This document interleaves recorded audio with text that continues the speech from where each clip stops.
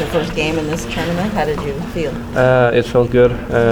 Was a little nervous, but I gave it my all in the D zone and tried to help the team as I could. So it felt good.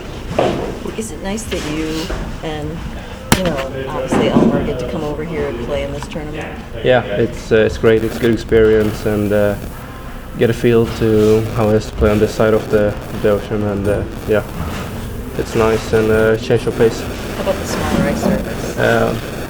Yeah, you notice that it goes a lot faster and it definitely makes the play more physical and smaller. What made you want to come to this camp? A lot of guys from Sweden just kind of stay in Sweden with their teams and camps over there. What made you want to come to this? It's not really my choice. It's the team in Sweden. They have to allow us to go, and Frölunda did it. So very thankful for that, and yeah, great experience and learning opportunity for me. What would you most like to show the team and the coaching staff over the course of this weekend? Just my compete level, that I can win my battles in D zone and I can give it my all and do what I can for the team. Yeah. What did you learn from development camp from all that time you spent in Detroit? Some new skills and a lot of recovery stuff, how to treat my body the best way and how to prepare myself for games. And that was the biggest part I took with me from the camp. What about nutrition? I know a lot of guys say that maybe because you're so young you don't have to pay as much attention to what you eat, but did you learn a lot with that too? Yeah, we had nutrition talks like almost every day and picked up a lot of stuff from that and definitely took that to my nutrition plans back in Sweden. I noticed that you're talking a lot out there. Does it help to let your teammates know where you are on the ice? When we're talking? Yeah. Yeah, definitely. Because the ice is smaller, the rink is smaller.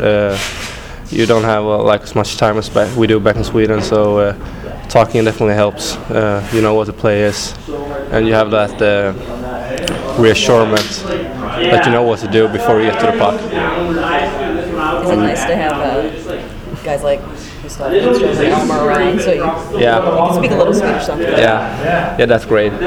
Mostly because I can travel with Elmer, so the flight doesn't get as boring. So yeah, it's great. Nicholas Cromwell just went to retirement last week. Did you grow up watching him at all in Sweden? Yeah, he's an icon in Sweden. One of the best Swedish defensemen to play, and yeah, definitely looked up to him when I was younger. What impressed you about his game? Physicality, professionality. It was just so calm on the ice and did everything right, it seemed.